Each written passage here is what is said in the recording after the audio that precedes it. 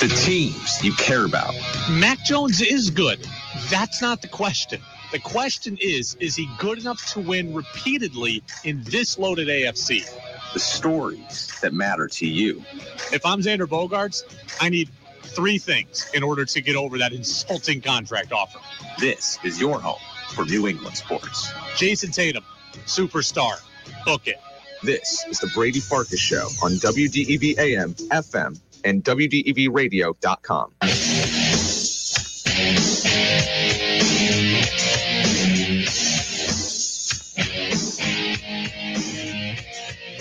What's up, everybody? Brady Farkas Show here on this Thursday, this soon-to-be thunderstormy Thursday on WDEV, AM and FM, and WDEVradio.com. Red Sox lose today 4-3. You heard it here on DEV. We'll talk about it with Buster Olney coming up here in about 15 minutes. But we do have a full show today, all 90 minutes, right up until 7 o'clock. It's a busy, busy night for us here on DEV. 8:30 tonight, Thunder Road Racing. Nick Mumley, Greg Titus on the call. Then we join in progress Game 6 of the NBA Finals. Busy night, busy show for us. We'll talk about those NBA Finals. Buster stops by. And then at 6:30, an interview a lot of you have been wanting to hear, and an interview that I've been wanting to do.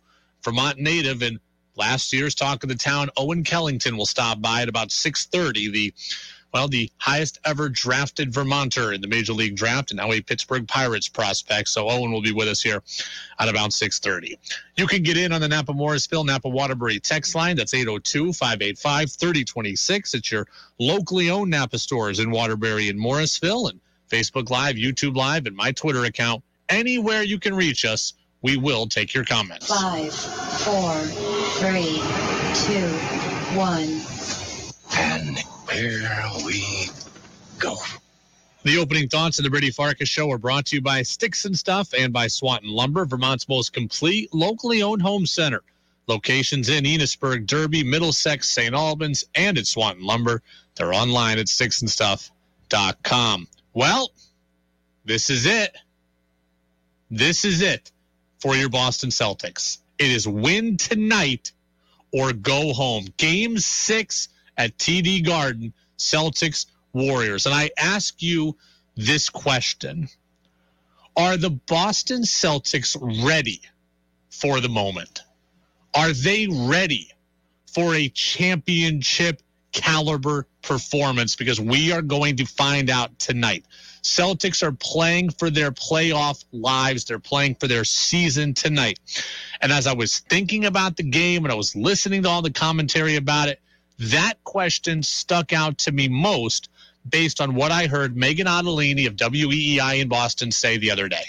Like, they don't understand the moment that they're in. And I say that because you look at the case last night on the other side of on the other team, Steph Curry had a horrible performance. He opened up an opportunity for you, and you just, sniffed at it, and we're like, you know what? No, thanks. We're not even going to make our free throws. We're going to turn the freaking ball over again and again and again. When something like that comes along, you have to attack the opportunity. And it just looks like they're not ready. I've thought a lot about this. Are the Celtics ready for this moment? Are the Celtics unprepared for the moment like Megan Ottolini thinks? You comment 802-585-3026. I think the easy answer is that they're not ready. The easy answer is that their inexperience is doing them in. But you know what? I don't think that that's the case. I really believe the Celtics are ready to capture the moment mentally. They just haven't done it physically yet. And I think that there is a distinction. To say that they're not ready kind of implies that they're mentally weak. And while they've shown some moments of that, I agree. I think overall the Celtics have the mental toughness and they have the mental fortitude to go out and seize that championship moment. They just haven't done it yet in this series. And I think it's different. You look at what this Celtics team has been through this year. You look at the adversity they've gone through together. They have always responded every single time. No moment has been too big yet. I don't think the moment is too big now. The Celtics just need to go out and prove me right. The moment wasn't too big when they were going up against Kyrie and Durant. The moment wasn't too big when they were 3-2 down against Milwaukee. The moment wasn't too big when they choked away Game 6 at home against Miami and then had to go on the road and win a Game 7. They have been through everything this postseason, and the moment has never been too big. I don't think that is the problem. The Celtics have made mistakes. The Celtics have just played poorly at times. I do not think that they have been overwhelmed by the moment. I think they are mentally ready. I think they have the inner strength needed to go out and take it. They just haven't done it yet. I asked Freddie Coleman of ESPN Radio yesterday if he thinks the Celtics are not ready, as Megan Ottolini says. Here's what he told me. Boy, that's an interesting question, an interesting thought process. I'll say this. I don't think the moment has been too big for them. I don't think they've reacted well in the moment. And as far as I'm concerned, Brady, both of those things can be true. And we've known this all season on this Celtics team. They really don't deal well with prosperity. When it's sunshine, lollipops, and rainbows, they act up against it. That's when they come out fighting. So I'm expecting that in Game 6. I hope so. I agree with what Freddie just said. It's not that they're not ready. They just haven't responded well to that moment. And they're going to need to, obviously, tonight to keep the season going. I mean, look, the Celtics are not some plucky underdog. They're not some 8 seed in the Final Four in the NCAA tournament. They very well may be the more talented team than Golden State. But like Freddie said, they've been prone to bouts of inconsistency. They've done this all year. They need to figure it out tonight, and they need to put it on its head one more time here. But Celtics, Warriors tonight, looking to force a Game 7. Ross says on the text line, I need a Celtics win tonight for my 36th birthday. Ross, we're going to try to get you one of those. Will, over in Plattsburgh, where is Tatum? He needs to step up. I don't think that Tatum has been as big a problem as everybody wants him, as everybody makes him out to be. Has he been the star that we want? No, not at times. I acknowledge that. He's not perfect. He hasn't been perfect. And I'm not trying to just defend him and write off his struggles at times. He's missed a couple of huge free throws. He did that in Game 5. He's been a disappearing act in the fourth quarter. Jason Tatum has not been perfect. But Jason Tatum still went for 27 and 10 in Game 5. Like, Jason Tatum went for 10 in Game 5.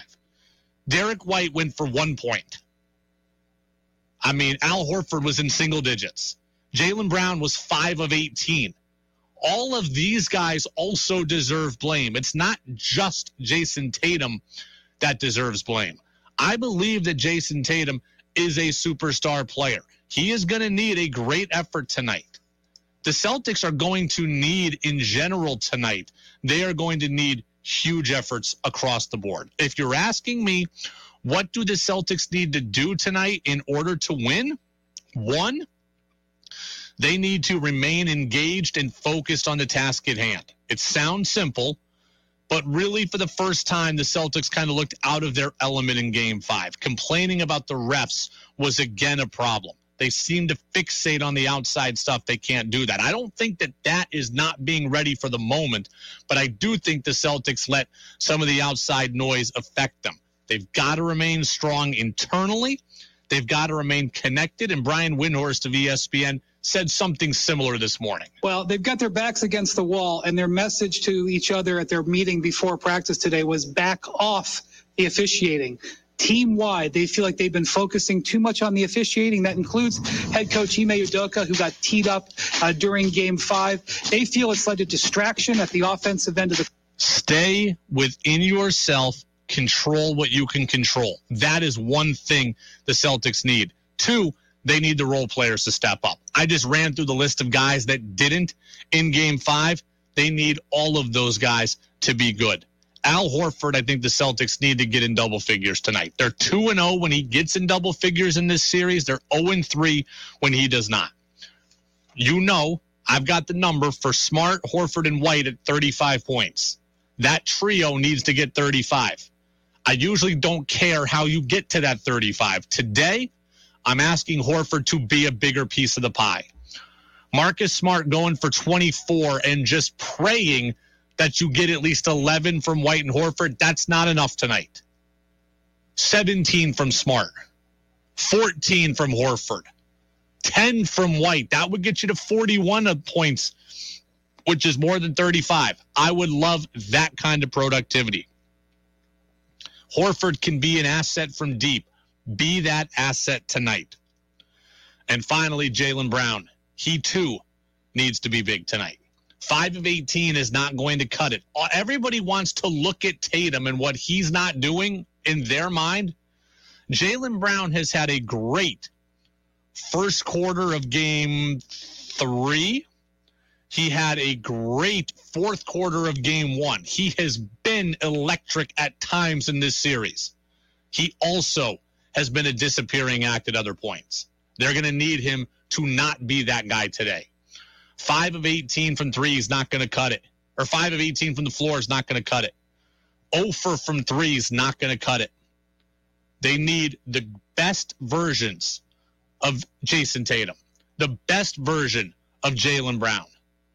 They need the role players to step up. As the texters say, they need to cut down the turnovers. That's true. They got 13 less shots than the Warriors did in Game 5. You get 13 less shots, less chance for you to make, more chances for them to make. Not rocket science.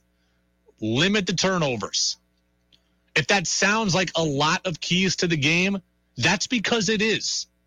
It's Game 6 of the NBA Finals. You're not going to win this with just being with one thing going right. Your season is not going to be extended just because one thing goes right. You're going to need a slew of them to go right. Horford, Smart, White, play well, score. Tatum, Brown, don't turn it over. Get to the cup. Hit your free throws. Defensively, take somebody for Golden State out of their game. Maybe it's Clay, maybe it's Steph, maybe it's Wiggins, but all 3 of them cannot go off. It's a lot. It's a long list of things that have to go right for the Celtics today. A long list of things they have to do. I believe they can do it. I don't think the moment is too big. They just need now to go out and prove me right. Peter on the text line, you're spot on as usual, Brady. I hope the Celtics ate their Wheaties today. I've got them winning big tonight.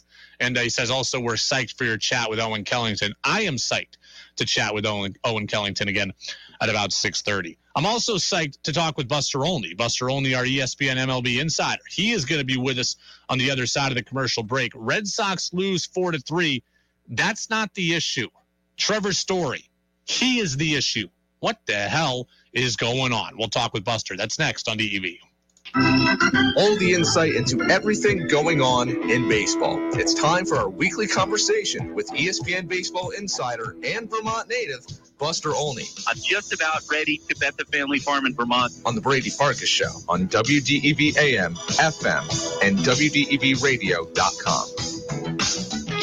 That's right. It is time for Buster Olney here on WDEV. It is the Brady Farkas Show. Buster with us every single Thursday at this time. Red Sox lose a day game today, falling to the A's by a score of 4-3. Buster, happy Thursday. How are you?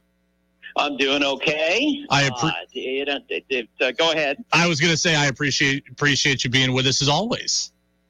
Yeah, always great to talk with you. You know, before I get to the Red Sox, I am curious. One thing on my bucket list is the College World Series. It begins tomorrow. Have you ever been to Omaha? Yes.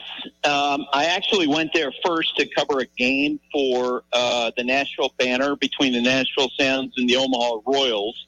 But then I think it was 5-6 years ago, I went there to do the College World Series, a couple of games for ESPN. To do Baseball Tonight from there, and that was really cool. And the energy there is awesome. You know, a couple of my colleagues on Sunday Night Baseball, Carl Ravitch and Eduardo Perez, this past weekend were getting ready to go there and digging in, and they're pretty excited about it. Yeah, it starts tomorrow. 2 games tomorrow, 2 games on Saturday. I can't wait for it as well. Always been a bucket list item of mine. Maybe one day I will get there. Buster, Sox lose today 4-3 to the A's. That's okay. They've won. They're 8-2-1 in their last 11 series. I got to tell you, when A.J. Puck hit Rafael Devers in the throwing elbow in the 8th inning, my heart almost dropped out of his chest. Yeah, and you can understand that. I can understand that because when you talk about, like, who are the top candidates for American League MVP, I probably wouldn't have Devers 1 or 2. I got Aaron Judge. I got Jose Ramirez. But he probably at this point would be like number 3 or number 4. He's been that good. And I don't know how he does it, but it feels like every year his hands as a hitter just keep getting better and better and better. He just does crazy things. So, yeah, I mean, he's absolutely at the heart of anything the Red Sox are going to accomplish this year. You know, he had home runs in 4 straight games, I believe. He had an error today, which actually ended up being the game-winning run for Oakland. But he's been very good defensively this year also. He just continues to grow and get better. And the number just keeps going up on Devers. I can only imagine what Scott Boras is eventually going to ask for him. Yeah, I would agree. And you're talking about his defense. I can remember when he was in the minor leagues, talking with evaluators, scouts from other teams who are saying that he can't play third base in the big leagues. You know what? He's not going to. He's too erratic. And talking with Red Sox evaluators who just disagreed. They said, no, his feet are a lot better than what people realize. We think he'll be okay there. And, I mean, we've seen he has ups and downs. He can make throwing errors. He can get erratic. I think especially earlier in his career, he tended to take some of his offensive struggles out to the fields. The feeling on the staff was that he would sometimes make errors if he was struggling at the plate. But he has been, I think, better than anybody expected. And you're right, the numbers going up and up and up. I would love to be a fly on the wall anytime the Yankees and the Red Sox play, and Aaron Judge is over at third base, and between he and Rafi Devers, the amount of money those two guys are going to make in the next 2 years is pretty incredible. Well, we hope the Red Sox lock up Devers. The guy they've already locked up is Trevor Story. And Buster, outside of one about 10-day stretch, Story has not been very good this year. I mean, he's got 1 RBI in what feels like about the last month and a half at this point. His bat looks slow. He's chasing breaking balls. What do you make of Story's struggles? Yeah, look, I do wonder how he's doing physically based on, what I hear from folks with other teams. They talk about, watching his throwing motion and wondering if he's 100% there. You and I talked about how last season, he had an issue with his elbow, and his velocity was way down. And then in September, as he went down the stretch, that picked up a little bit. He worked on his throwing mechanics in the offseason. And what I'm hearing from other teams, the question, it's more of a question than it is, like, what do you think about Story? What have you seen in Story? What have you seen him physically? And so you just wonder how he really is. And if you're the Red Sox, they clearly certainly would have been aware of all that. And you wonder, what their conversations are like, because he has not looked good for most of the season. You're 100% right. Yeah, he's 0 for 5 today with 3 strikeouts. He's 11 for 52 in June. Kang, in more than 1/3 of his plate appearances, he certainly has struggled of late. It's been a prolonged struggle. Buster Olney of ESPN joining us here on the Brady Farkas Show on WDEV. Let's talk about Chris Sale now. There's all this talk about Sale coming back, and Sale said the other day he'd be willing to come out of the bullpen. Alex Cora said yesterday, no, we view him as a starter. What exactly do you think is the best thing here for Sale's health, productivity, and the Red Sox? Well, first and foremost, given the amount of money that they're paying him, $145 million contract, they need him to be a starting pitcher. The most amount of money ever given to relievers, something in the range of, $75-80 million. And so if you're the Red Sox, you can do everything you can to get him back to being a starter and get him back to being the sort of starting pitcher he was when the Red Sox acquired him. And I must say, watching video of his session today at Fenway Park, that was about as encouraging as I've seen. You could tell, he had extra velocity out there. He's from 96 miles per hour. I saw Alex Cora, is quoted as telling reporters that was more than what we saw at any point last year in terms of his velocity, his consistency. Now, it was, 2 innings and about 30 pitches or so. And he's got a ways to go to build up. He, is going to throw at least one more session to hitters, and then he'll build up his pitch count from there. So you would assume that we'd be looking at, at this point, probably sometime around the All-Star break where he might be ready to come back. But I guarantee you that, Alex Cora and anybody else in the Red Sox organization who watched what he did today walked away thinking, okay, that might be the best Chris Sale that we've seen since he had Tommy John surgery. And, it was really interesting. Within those comments by Cora, he talked about Sale's changeup and how this was the best changeup that he's had in a while. We didn't see the changeup last year.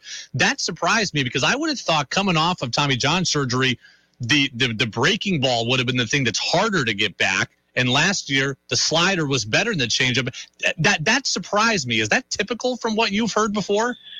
Well, I think it just depends on the individual case. It might be, and I have not specifically talked to Chris about this, but I wonder last year, clearly lacking full command, lacking the velocity that he typically has. If his feeling was, I need to focus on my two best pitches and to try to bring those two pitches back, which is why Alex referred to him in 2021 as essentially a two-pitch pitcher. Yeah. I can't tell you why, he didn't necessarily incorporate the changeup, but that would be my guess that, he had, in his preparation to come back and pitch last year, only certain amount of bandwidth, so to speak, that he could work with. And he decided to focus on the two pitches that have always been his two best weapons. You told us last week, and I agree with you, that Chaim Bloom is not going to pay premium dollar to upgrade the bullpen. We all agree the Red Sox need bullpen help, but I agree with you again. He's not going to go out and overspend to get it. I'm starting to think that Chaim Bloom might look at it this way. Sale comes back to the rotation. That bumps Whitlock back to the bullpen, so we help the bullpen there. And then they've got this interesting group of minor league starters. Maybe those guys filling in the bullpen here down the stretch, and a lot of the acquisitions come from within. Could you see it playing out that way? Yep, and I think that's true for every contender. It's funny. I didn't obviously, this was not a conversation related to the Red Sox, but I actually asked Brian Cashman parallel question about the Yankees about 2 weeks ago. He's the general manager of the Yankees, of course. I asked him, I said, hey, as the season's going along, who do you see as developing as maybe August, September options coming up in the minor leagues and being weapons out of the bullpen? He goes, you just never know. Like those things tend to develop, as the season goes along, maybe release, begins to throw a little bit harder. Maybe they develop a pitch that becomes a special weapon for them. And we've seen so many examples throughout baseball history where a guy came up late in the year and had a big impact, out of the bullpen. Probably the most prominent example, I know you'll remember this, Francisco Rodriguez. Yeah. 2002 came up at the end of the year for the Angels and was just lights out. 20 years before that, Fernando Valenzuela, came up and pitched out of the Dodgers bullpen. So those things can happen. And I, talking with folks with other teams, they feel like that one of the strengths that Chaim's work with the Red Sox is he's just built up more depth and they have more options to potentially choose from. So we'll see how that goes. The other thing too, and you and I talked a little bit about this last week, you might not necessarily go out into the marketplace now and pay high prices because it means you're paying probably 20% above retail. But if we go down into the last days of July and some of the non-contenders, and there's going to be a lot of them, become sellers, those teams could dump relievers out of the marketplace because those are the hot stocks that, teams want to take advantage of with their value. And the Red Sox could easily get help toward the end. I just don't think Chaim is going to be preemptive. Buster, it's crazy. The Red Sox are hot. They got the Tigers coming up here next week, so that's another 3 games where you expect them to do some damage. And then it turns pretty tough for the Red Sox. Cleveland, Toronto, Tampa, the Yankees, all back within the division before the All-Star break. I'm starting to think like we're talking about the Red Sox making moves. What if the Red Sox just can't gain ground? Like they're still in 4th place. For as good as they've been, they're still in 4th place. Could they go all in at the deadline knowing that their best chance is the last wild card spot? So I think that, and you are framing it perfectly. I think what a lot of front offices are going to be talking about as we get close to the deadline. I actually think the American League teams are going to be relatively less active than the National League teams, because when you look at the American League teams, there's such a gap between the good teams and the bad teams. There's such a split that if you're the Red Sox, even though let's face it, it's been a disappointing start. You had a nice month of May, but generally speaking, you're frustrated that you're in fourth place. You're still probably going to make the playoffs. Yeah. Because the American League Central teams beneath the Twins have underperformed. You know, the Guardians have some good players, Jose Ramirez, Shane Bieber, et cetera. So they're in contention. I don't have to tell you, the Mariners have been one of baseball's biggest disappointments this year. But if the Angels have come back down to earth, the Red Sox could be sitting in fourth place in the American League East and still be in an excellent position to make the playoffs because there's just not that many good teams in the American League. Buster Olney of ESPN. Buster, I'll get you out of here on this. We got maybe 90 seconds left. Celtics tonight, Game 6 NBA Finals. Interesting commentary out of Boston where one WEEI host said, the Celtics don't look ready for the moment. You've covered a lot of teams, a lot of young ascending teams. How do you know when a team is ready for the moment? I think you wait and see if they win or lose, and that tells you whether or not you're going to say they were ready for the moment. Yeah, well, that's what I'd like. Yeah, I tend to think sometimes the commentary from, knuckleheads like me, is completely dependent on the result. I remember walking up to Bruce Bochy when the Giants won 3 championships in 5 years in 2014 World Series, and I had known Bochy a long time. Walked up to him after one of the games, and I said, Bochy, I'm having a hard time keeping track. Are you a complete idiot today, or are you just the biggest genius ever? Because that's always seemed like, on a day-to-day basis, if you win or lose, that's what was being said. I look at the Celtics. Oh my God, terrific run. They got a lot better during the year. They're so much younger than the Warriors. Yeah. Of course, the inexperience potentially could manifest. Not as nearly as much consistency. I think it's pretty simple in terms of what's going on here. Buster Olney, ESPN MLB Insider. Buster, appreciate it. Red Sox lose today 4-3. We'll talk next week after the Sox have taken on the Cardinals and the Tigers. So, Buster, we'll talk then.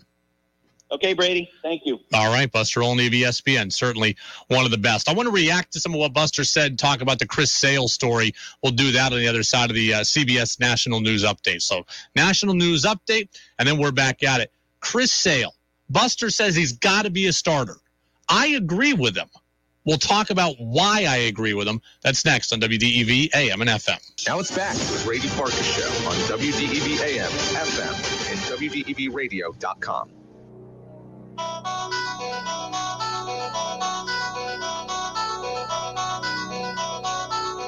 Welcome back in. Brady Farkas Show right here on WDEV, AM and FM, and WDEVradio.com.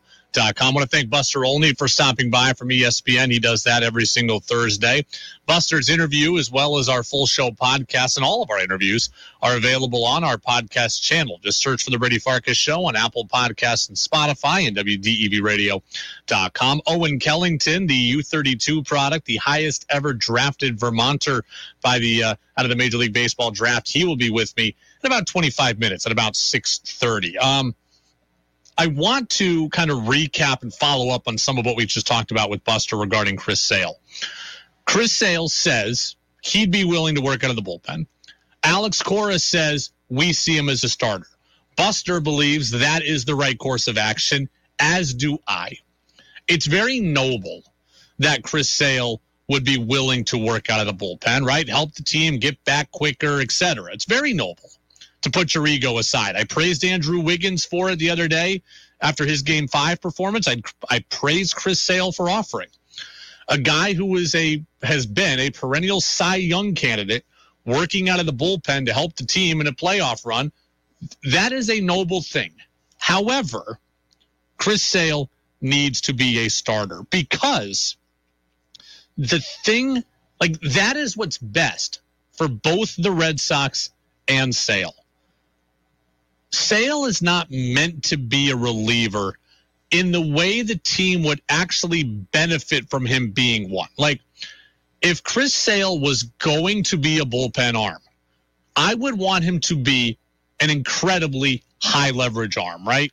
I want him to be the guy that puts out fires. And maybe he's the closer in the 9th on Monday, and maybe he's in the 7th on Tuesday, and he's back at it again on Thursday, and he's back at it again on Sunday. That is the perfect bullpen version of Chris Sale. However, the Red Sox can't use him like that. Like, that's the role that would serve the Red Sox well. Sale can't be used like that.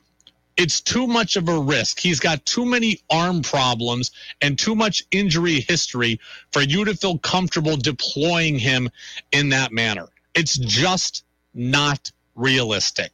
So that's the role in the bullpen that would help the team.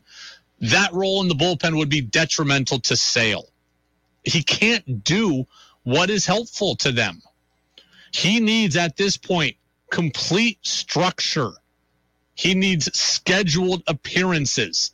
And I'm not into doing that in the bullpen, right? Like, remember what they were doing with Whitlock earlier in the year, and I bagged on that? Hey, we're going to throw 3 innings on Monday, and then we won't be available Tuesday, Wednesday, and we'll throw 2 more innings on Thursday. I'm not interested in that. That doesn't help the team. That hampers the rest of the bullpen. So the high leverage role that I like, not good for Sale. The scheduled relief appearances that would be good for Sale, not good for the team. So the bullpen's out. The bullpen is out. Buster says, hey, he's making $145 million. He's got to be a starter. Like, that is very true as well. But for me, being a starter is the only thing that allows him to stay healthy and help the team. That's it. It's noble that he's willing to pitch there, but he's got to be a starter. And if that means he's got to go out for a month on rehab, then so be it. Come back around the All-Star break, and let's give this team the injection that it needs. Sale comes to the rotation. Whitlock goes to the pen. I think Whitlock's future is as a starter, but there was always going to be an innings limit for him. So mid-July or so, he becomes your bullpen acquisition. He goes back there. He gets back into the high leverage role, and now Sale's in the rotation, and now we go. Buster just said, I don't think that Chaim Bloom is going to be preemptive in the reliever market. I don't think that he is going to go out of his way to spend big on relievers. So there's got to be some internal acquisition. Whitlock going back to the pen could be just that. So Chris Sale starting, that is the best on all fronts. Best for the team. Whitlock gets back in the pen. That's good for the team. Best for Sale's arm. That is what is best. I asked Tom Caron of Nesson about it yesterday. He also agreed. Chris Sale is best served as a starter. And I'm glad to hear that at his, live bullpens today, he was throwing 96 miles an hour. I'm glad to hear that his changeup is looking better. He's always had a good changeup, a devastating slider, and 96, 97. If he's got 96, 97, a devastating slider and a good changeup, he can be an asset for this team moving forward in the rotation this year. For what it's like, but I will say this. I think Chris Sale can be a huge piece of this puzzle, but you as a fan have to recondition your mind. Despite what the reports are saying, despite how optimistic we are, this is not the Chris Sale of old. We have to condition our mind to realize that. He's not coming here to just carry you on his back, CC Sabathia 2008 style, through the playoffs. It's not there. He's here to play a role, and he will play that role, but that role is not put the team on his back. Here's what I think of Chris Sale. I think that Chris Sale now is better than Rich Hill, right? He's better than Rich Hill. So the bar is higher than that. I do not think that Chris Sale right now is better than Nathan Eovaldi. I think that Nathan Eovaldi's best is better than what we have left of Chris Sale. I think that my expectation level for Sale is about what it is of Nick Pivetta. If you're asking me who can Chris Sale come in and be like, Nick Pivetta is the guy. He could have stretches where he is completely dominant and untouchable. And he could also have stretches where it makes you scratch your head. That is where I'm at. I don't expect Chris Sale to come in and be the savior. Recondition your mind from thinking that as well. Expect him to be better than Rich Hill. Expect him to be worse than Nathan Eovaldi. And you get Nick Pivetta. And that is exactly what I think Chris Sale could be down the stretch for that team. And the Red Sox are going to need his contributions because they are going to be in a battle to try to make the playoffs and hold on to a playoff spot. The AL wild card field is crowded. And I know there's been some bad teams that, Seattle might get back into it. I don't know that they will. They might. They've got an easier schedule coming up. Cleveland might hang around. Their division's garbage. Chicago is going to get back into this thing, I think. They just need to get healthy. And my goodness, are they unhealthy. So the Red Sox are going to be in a battle. Chris Sale is going to have to be a part of it.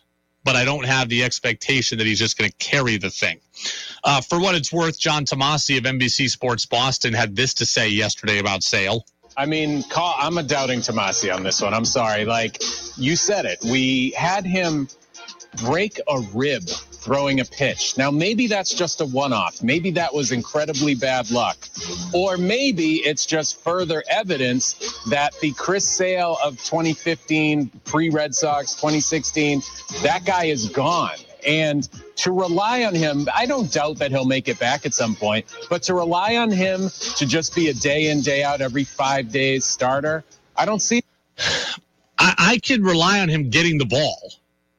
I think that Chris Sale can get the ball every 5 days. I just don't think that he is going to be the Chris Saleable.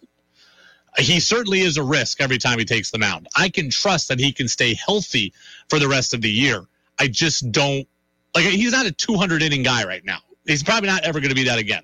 Well, luckily, if he joins the year in July, we'll be 90 games into this thing, and he'll need to be a 75-inning guy. I trust he can do that.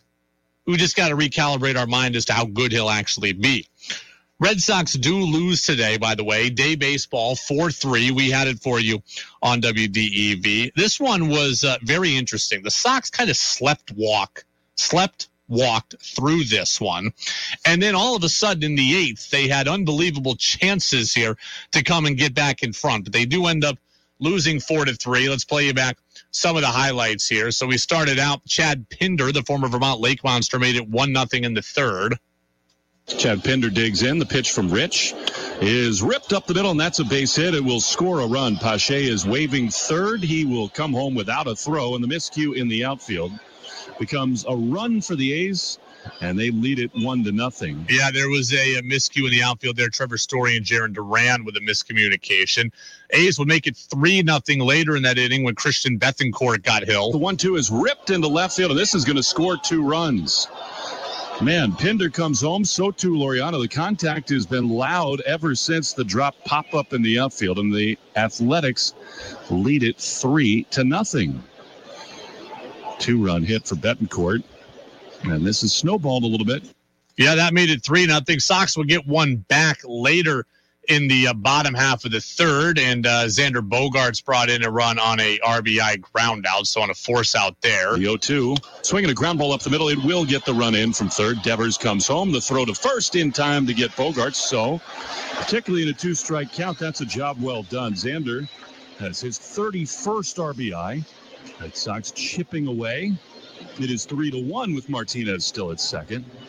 In the sixth inning, Elvis Andrus made it 4-1. There was a Rafael Devers error. So then in the eighth, things got very, very interesting. The A's, with 2 outs, started making their own errors. So Sox again down 4-1 here in the, let's see. Here you go. 4-1, 2 outs in the bottom of the eighth.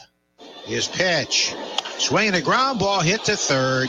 Grabbed by Bride, throws across high, throws it away into the photographer's well. A run scores. And the Red Sox have the tying runs in scoring position. 4-2 Oakland. Routine grounder to the rookie Bride, who debuted here on Tuesday night. And he just sailed it way over the head of the first baseman, Brown.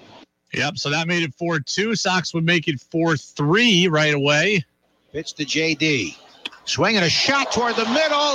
Knocked down by the second baseman. It rolls into center field. Here comes Rodney rounding third, and he's sent back. Throw to third. He just does get back safely. It's 4-3. Kemp saved the tie there, made a dive behind second base in the outfield grass. It rolled a few feet away from him. He picked it up. Raffy was rounding third. I think Maples did the right thing in holding him. It's 4-3 with a tying run at third base. The go-ahead run at first, and Bogart's coming up. Yeah, and the Sox would be retired. There's Xander Bogaerts was retired. Trying to remember exactly what did Bogaerts do. Nonetheless, he didn't get the hit that would have tied the game. But I think he grounded. Yeah, he grounded to third. Bride flipped it over to second, and that ended the inning. Red Sox would lose it 4-3. Again, though, they are 8-2-1 in their last 11 series, and now they're going to take on the St. Louis Cardinals. That is going to be tomorrow night. Our coverage will begin again at 6:10. Tonight, we've got just massive stuff going on. Brady Farkas show for another 40-plus minutes or so. Then Jazz with George Thomas for about an hour and a half, 7 to 8:30. Then we get Thunder Road Racing, the first Thursday on the summer schedule. Nick Mumley, Greg Titus on the call. So 8:30 there at the Nation's Site of Excitement. And when that ends, probably about 10:15, we go over to the NBA Finals Game 6. So we'll catch the NBA Finals in progress probably just before halftime. All right, we do this every single day. Let's get to Who's Saying What? Whoa. What did he say? Mac Jones. Good Lord. Mel Kiper's got to slow down on this. Mac Jones ain't going to work, folks. It's not going to work. He's got to come to terms with it. It's not going to work. They really said that? Every damn thing is politics and race, and I'm losing my mind over it. It's time for Who's Saying What on the Brady Farkas Show on WDEV AM, FM, and WDEVradio.com. Yeah, we get a text on the Napa Morrisville Napa Waterbury text line. Losing to the A's is pathetic. Can't lose gimme games. You know what? I generally agree with you, but the Red Sox went 6-1 against the A's this year. The Red Sox went 6-1 against the Mariners this year. The bad teams lately, they have cleaned up on. They just took 3 of 4 from the Angels, who were reeling in Anaheim.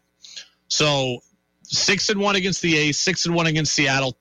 Just took 3 of 4 against this latest iteration of the Angels. I'm more mad they got beat 3 out of 5 by Baltimore a couple of weeks ago than I am by this loss against the A's. Okay, Who's Saying What is brought to you by Vermont Laser Wash. That's Central Vermont's home of unlimited car washes. It begins at just $20 a month. So if you want that package, $20 a month. One free car wash, though, just text the word Vermont to the number 30 and then 400. Let's move to our one football story of the day. So yesterday, we spent time on the Julian Edelman story, and we talked about if he was seriously considering coming out of retirement and if the Patriots should give him a call. And I said the Pats should give him a call only if they needed help because of injuries at the end of the year. But I ran my plan by Freddie Coleman of ESPN Radio yesterday, and he actually disagreed with me. I'd rather have him at the beginning or not at all, because I think bringing him in, and even though he knows the offense, you still got to develop some chemistry with your quarterback and chemistry with that offense, especially when you have not been in it for more than a couple of years. So if he's going to do it, I'd rather him be there at the beginning of training camp, the beginning of the install, to have him in the middle of the season, even though he knows the offense, the Patriots know that. I don't think that'd be a good idea to have him come that late. Either be there early or don't be in it at all. See, that's an interesting perspective. And Freddie, he's right about a lot of what he said, right? Edelman's never played with Mac Jones, so there isn't just instant chemistry there where he can just kind of pick it up and get going again in November. They don't know the way the other works. They don't know each other's tendencies, the way Edelman comes in and out of breaks, the way Mac releases the football. Like if Edelman went to Tampa, it's like riding a bike for him and Brady. It's not that way for him and Mac. And now in New England, you got some new offensive terminology, new offensive teammates. You got a new offensive play caller, so it wouldn't be seamless there either. So Freddie is right. I am acknowledging it would be harder for Julian Edelman to just pick it up in November, given these changes. Freddie's absolutely right. But that said, that's still the only way that I'm willing to bring Edelman back. Guys have to do that all the time, right? Guys get cut and have to learn new systems on the fly in other places. Guys get traded. Like OBJ, it took him a little bit, but he got into it with the Rams last year. Like, guys have to acclimate on the fly all the time. So I think that is the best way to get Julian Edelman in the door here. Like, that's the only way I think it makes sense. He's 36 years old. He's had a host of injuries, right? Host of injuries, foot problems, knee problems. Hasn't really played at all in the last 2 years. He's not a 17-game player. Freddie said it's better to have him early or not at all, and that might be true, but I don't trust that Edelman can stick it out for 17 games, so therefore I can't cut guys. Like, I'm not cutting my second-round pick in Tyquan Thornton. I'm not cutting Jacoby Myers, who I think is excellent. I'm not cutting Kendrick Bourne, who had a great year. I can't cut Nelson Aguilar. I can't cut Devontae Parker. Like, I can't cut these guys. And then I've got other young, iffy pieces that right now are more interesting long-term than Julian Edelman is. So I don't have room for Edelman at the beginning of the year. The only time I have room for Edelman is at the end of the year if I'm suffering from injuries and if my core of receivers is depleted. Freddie's right. It would be tough. Signing Edelman now would be easier for him. I got to trust that Julian Edelman was a decade-long pro. That if he's feeling like he's going to sign with somebody, he's got to think that he can get up to snuff pretty quick. Look, Julian Edelman is a Patriot legend. He's probably going to get his number retired. He's going to go in the Patriots Hall of Fame. He is a great Patriot, and I respect that legacy. But I can't just cut guys with real potential and who can make real impact just to honor that legacy. It's show business, not show friends. It's not show legends. Julian Edelman is not a 17-game-a-season player. Could he be a 5-game player? Yes, I believe he could. Could he play 8 games for me? Maybe. But I can't have him at the beginning of the year. It just doesn't make enough sense. It's not feasible enough. Text on the Napa Morrisville, Napa Waterbury text line. Maybe he should go somewhere else. You never know. Well, one, I'm going off of what Edelman said, right? Edelman said that if I come back, I probably would go back to the Patriots. He said, I love the Patriots, Foxborough forever. Those were his words. So I'm going on the assumption that he wants to play in New England if he plays. I also think he's not a 17-game-a-season player anywhere. And I think a lot of teams, like if you're a bad team, Julian Edelman could probably go play for the Lions right away. Julian Edelman doesn't want to go play for the Lions. The Texans, those guys got room. The teams that are good, they've got crowded rooms, and they don't need a guy who is such a question mark. The Chiefs don't need a question mark. Miami right now doesn't need a question mark. The Patriots don't need a question mark. So I'll keep Edelman's number handy. I'll call him if I get in a bind. And yeah, it will be tough for him to acclimate under those conditions. Guys do it every year. Pitcher gets released on Monday, is starting for a new team on Friday, and's got to get used to a whole new set of signs and a whole new catcher and all that. It's just the way sports is. Julian Edelman would have to do it too. I'll call him if I'm in a pinch, but I don't need him at the beginning of the year. It is the Brady Farkas Show on WDEV, AM and FM, and WDEVradio.com. All right, when we come back, Owen Kellington, hard to believe. A year ago, he was pitching in the state title game for U32. And he was pitching for the Vermont Lake Monsters. And then he was getting drafted in the 4th round of the Major League Baseball draft. He's down playing in the Florida Complex League for the Pittsburgh Pirates organization. What exactly has he learned in this first dive into professional baseball? His first season, Owen Kellington. He's going to be with us next on the Brady Farkas Show on WDEV. Folks, Ian Keene here.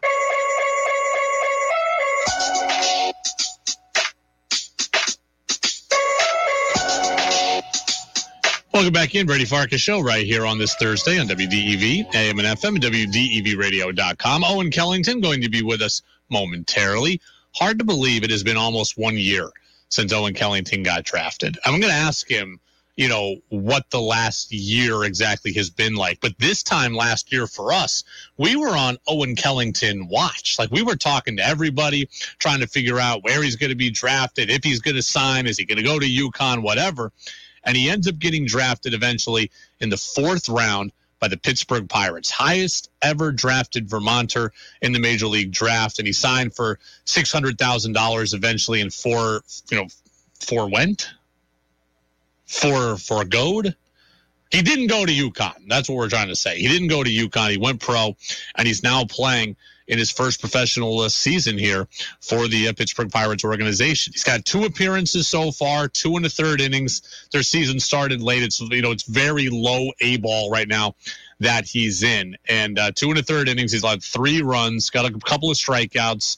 He's actually nursing a hamstring injury. I'll ask him about that as well. Hopefully that doesn't keep him out too long. But yeah, last year at this time, we were on Owen Kellington watch, and it was really one of the more fun stories that I've had since I came to Vermont, because you just don't see it.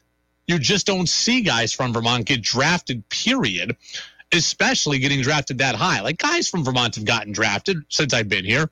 Rain Supple out of CVU got drafted, I think, in the mid 11th round, 13th round, something like that.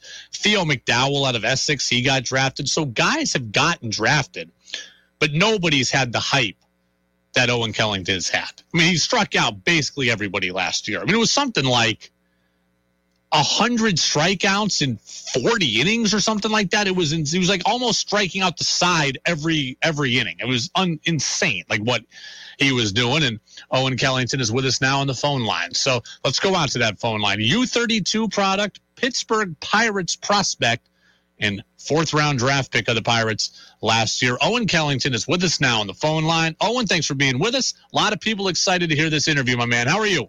Good. Thanks for having me. Yeah, well, I appreciate you being with us. It was hard to believe that it was almost a year ago that you got drafted. We had you on, I think, the day of the draft or the day after. Kind of take me through what that year has been like. Where have you spent most of your time? What have you been doing here prior to this season actually beginning? It's crazy that it's been a year, but I mean, I've just been down here in Bradenton. Just been doing a lot of here at the facility. I mean, they're taking us really slow, which is fine. It's a big change to go from high school baseball to professional baseball. But no, it's been great. I've basically been training down here at Pirate City. I trained for a little while in Tampa, Florida at Diesel. Guys like Aaron Judge, McCutcheon, they all go there. So that was really cool. But basically just been training down here in Florida. Have you been home at all? Did you get home at all since you left? Yeah. I was home for about a month and a half. Season to see my family and my friends and stuff.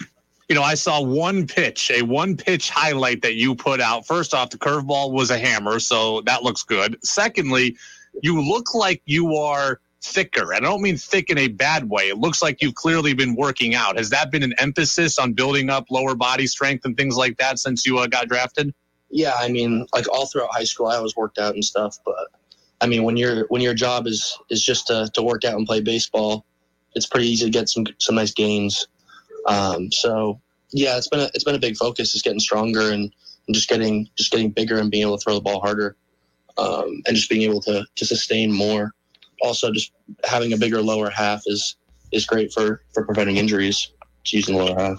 2 professional appearances in the books right now, 2 innings the first time out, a third of an inning the second time out. I know you had to leave that appearance with a slight hamstring issue. Is everything look good? Anything to be concerned about on your end?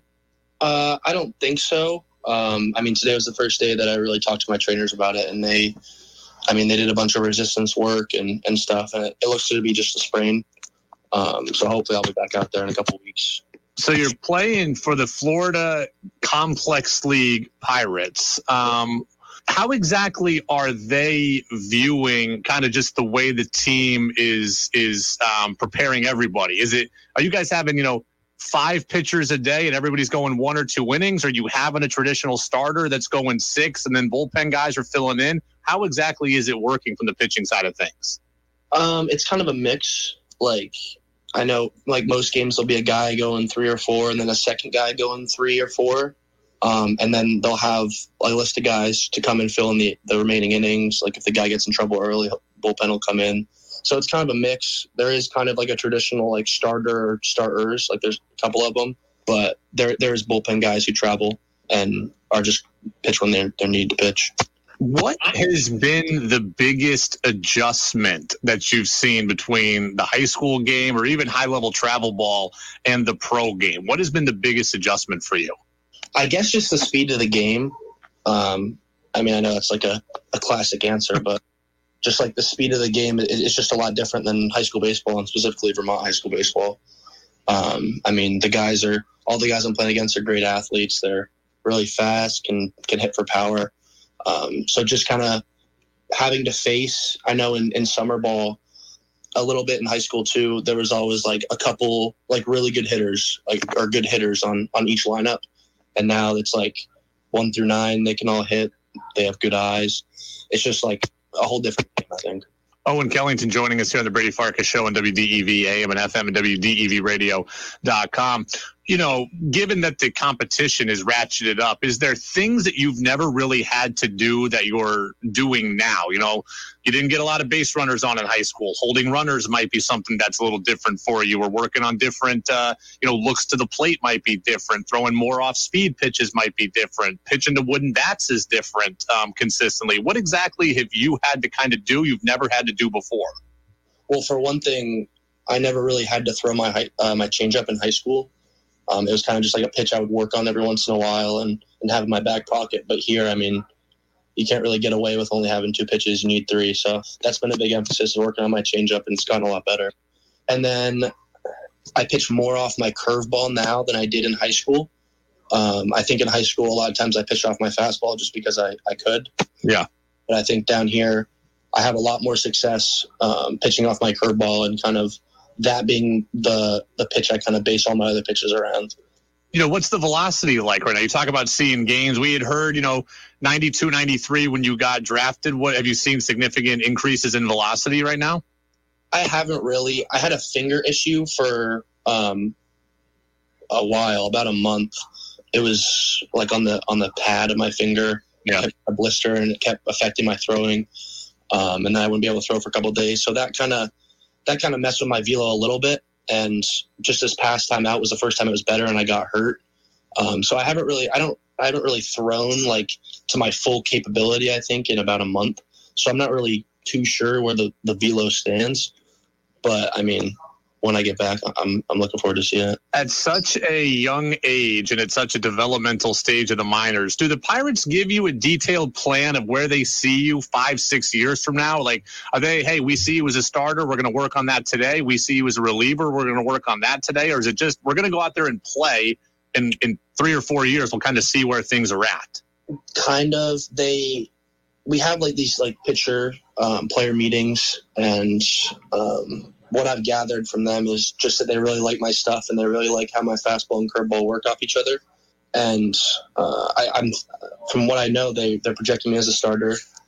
But I know that could easily change in a couple of years or whatever. So it hasn't been too clear set out plan, because you can never really be sure in minor league baseball in terms of what's going to happen. But I know I'm on a good path, and I got great coaches who are going to get me there. Going back to the draft, I thought it was easy to tell that you were going to go pro. You downplayed it. You kind of always left it up in the air. But I said on this show many times I thought you were going pro. Was it ever a tough decision, or was it always as easy as I thought it was for you? It was pretty easy. I think if I wasn't going to go pro, I would have rejected the Pirates' offer. Yeah. So when they offered me before they drafted me, I would have said no if I had decided I wanted to go to UConn. So I was kind of just keeping my options open just in case when I talked to you last time. But I was pretty set on going pro, and that's really what I wanted to do. You know, I told you this when we were setting up the interview, and I'd mentioned this on the air, but I didn't tell you at the time because I didn't realize at the time that the scout who was responsible for drafting you, who came to watch you pitch multiple times, is my former college teammate, Eddie Charles. So we had Eddie on the day of the draft too, which was a cool get for us. But, you know, I was playing with him 10 years ago, and here he is drafting, you know, the highest drafted Vermonter ever. What was it about the Pirates in the scouting process pre-draft that you liked them and felt comfortable signing with them? I mean, I thought they were really open and honest about their plan for me and kind of what they saw in me. I think a lot of teams kind of overlooked me just because I was from Vermont and I hadn't faced as good competition. But they weren't really focused on that. They were really focused on my stuff and how my body moved. And I know they saw me at the combine, so they saw that I could pitch against good competition. And I just enjoyed everyone I talked to at the Pirates. I didn't know that they were one of the ones who were in the running, who wanted to get me. I mean, I talked to them a few times before the draft, but I hadn't really heard anything super serious about when they might pick me or that they really wanted to. It really wasn't until the third and fourth round, that little break, when I got a call from my agent and he told me that they were going to take me first pick in the fourth. You know, one of the things that would excite me if I were you is Ben Cherington is the general manager of the Pirates. And when he was with the Red Sox, they built up a really good minor league system. A lot of the guys that won the 18 title are Ben Cherington guys. You know, Andrew Benintendi and Mookie Betts and all these guys that came up through the system. Is that something that played in, you know, just knowing that the ownership or the leadership group in Pittsburgh has a good history of developing young minor league players? Yeah. I mean, I was talking to my agent about it before the draft, and he was giving me teams where he thought I would do well, and he really liked their management and stuff, and Pirates were one of them. I mean, from what I hear, it's a huge upgrade, Cherington, over the last GM in terms of just culture and kind of development around the Pirates organization. And I know even already we have, I think, 6 top 100 prospects. So we have a pretty loaded farm system as it is, so I'm excited. You know, are they doing the pitch clock and everything down at your level? What is that like for you to see it? It's been weird. They say they're doing it, then they don't really enforce it. It's kind of weird. At least the FCL, I know they enforce it in low A. But it's definitely different. I haven't really noticed too much of a change because I'm someone who works fast usually. Yeah. So I don't really pay attention to it that much. They are doing the robo ump in low A for some of the games, which is pretty cool. They haven't done that in the FCL yet, but in low A they have been, which is cool to watch. What about the analytics side of things? At your level, are they teaching a lot of the analytics and stuff, or is it just go out and play? It's analytic based and just go out and play. I mean, at this level, they're more worried about just you getting reps, I think, and making small tweaks. They don't want to overhaul everything they just drafted. But there definitely is some analytical components. And I talk to my pitching coaches about analytics pretty frequently. When we're making a change in a grip or something in my delivery or something, we always check in on the analytics to make sure that they're matching up and that I'm not missing anything when I'm changing something in my motion or my grip. So they do play a part. You know, I saw that out there right now is the first set of Owen Kellington baseball cards. I'm waiting for the day where the MLB The Show update comes, where you end up there in a Pirates minor league system on the roster front. Is it what's it like to have your own baseball card? It's really cool. I mean, I grew up collecting baseball cards. I had a bunch. So just to have your own and be able to give it out to my friends and family and people who are fans is really cool. Well, I'll get you out of here on this. It is always a question I ask people who are from Vermont who aren't here anymore. Whenever you get to come back next, what's the first place you want to go eat? That's not mom's home cooking. Oh, it's a good question. Probably Buddy's Burgers in Vermont, in Montpelier, I'm in. Buddy's Burgers in Montpelier. Okay, I've never been, so now I'm going to have to add it to my list. Yeah, great burgers.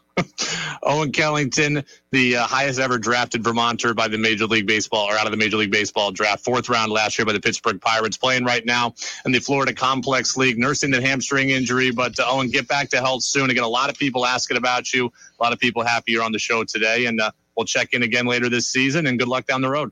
Sounds good. I appreciate it. Absolutely. Owen Kellington, there he was. A lot of people had been asking for Owen Kellington updates. A lot of people wanted to know how he was playing. Well, that's exactly how he's doing.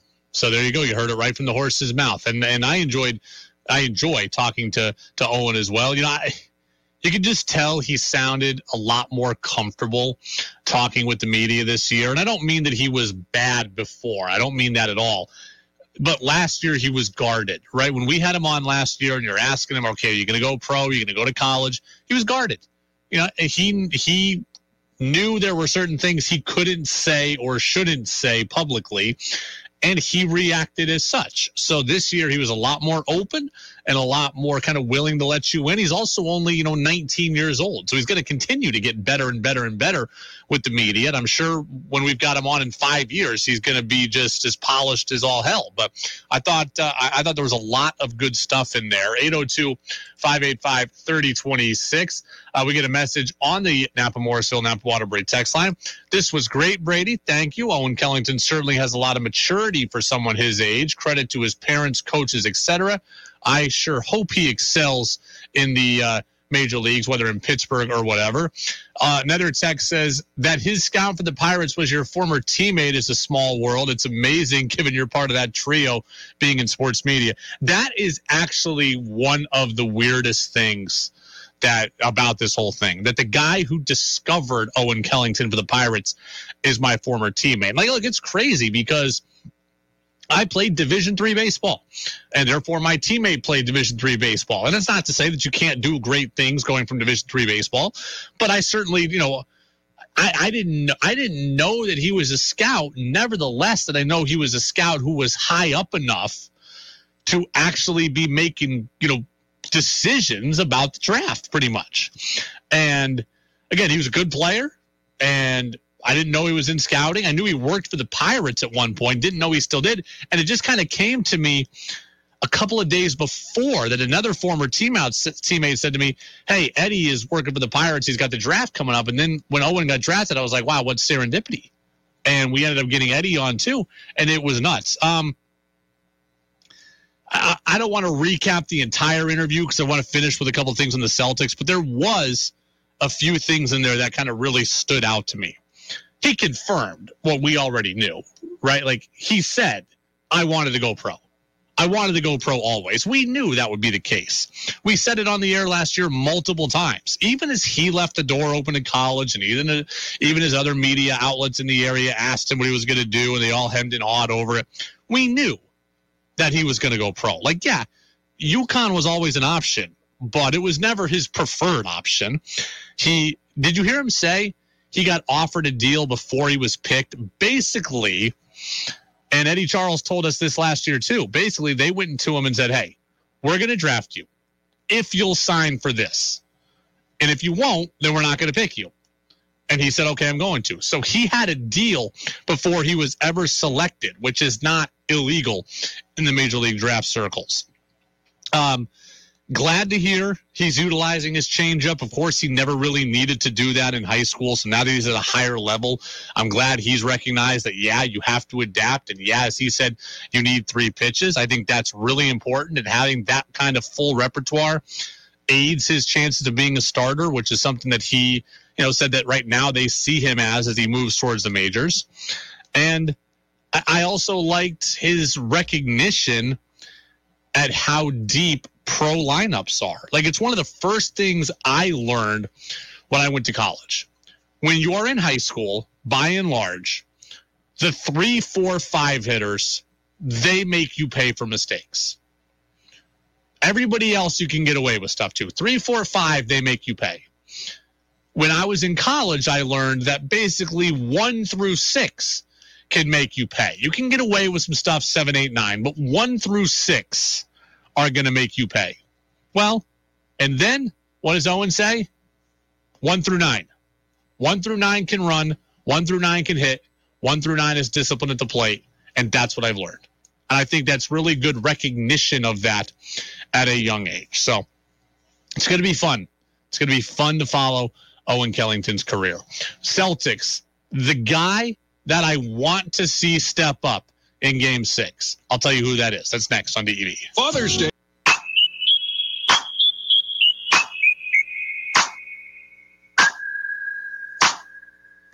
This is former NFL wide receiver Keyshawn Johnson, and now we're back to the Brady Farkas Show on WDEV Radio and WDEVradio.com.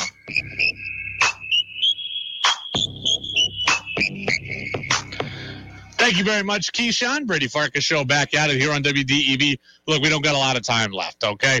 Red Sox lose today by a score of 4-3. Here's the plan for the rest of the night. Jazz with George Thomas comes on in a couple of minutes, 7 o'clock until about 8:30. Then we're going to send you out to Thunder Road.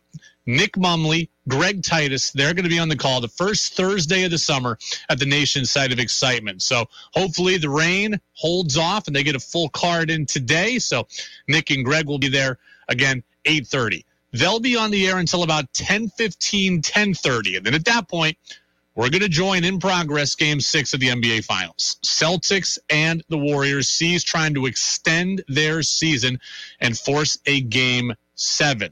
So we're going to catch that game in progress probably end of the midway through the second quarter, maybe halftime, depending on how fast or slow it's moving. But look, if you want to see the Celtics try to force Game 7, we're going to have guaranteed the whole second half for you. The guy that I want to see step up today, Peyton Pritchard. Peyton Pritchard has been tethered to the bench for the most part in this series. If you're asking me the off-the-beaten-path guy I want, it's Peyton Pritchard. Grant Williams would be great. Daniel Tice would be fine.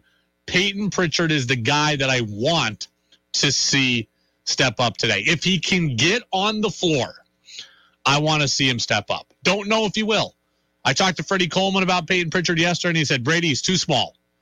Warriors are too long. He can't get open. He can't get a shot off. Maybe that's true. But this feels like a series where Peyton Pritchard should have been able to make an impact. This is a track meet series, a three-point series, a run-and-gun series. And Peyton Pritchard fits that style. So is it likely? No, I'm not going to tell you it's likely. Is it possible? It's certainly possible, and it's the guy that I want to see do it. We get a text in on the text line. We want to see Grant Williams have one of those games like he did against Miami. I think you mean against Milwaukee when he went for 27 in Game 7. Grant Williams carried the team in that one offensively. Peyton Pritchard is the guy. That's the guy that I want to see step up today. We're going to talk about it all tomorrow. Celtics, Warriors. Our coverage begins immediately following Thunder Road Racing.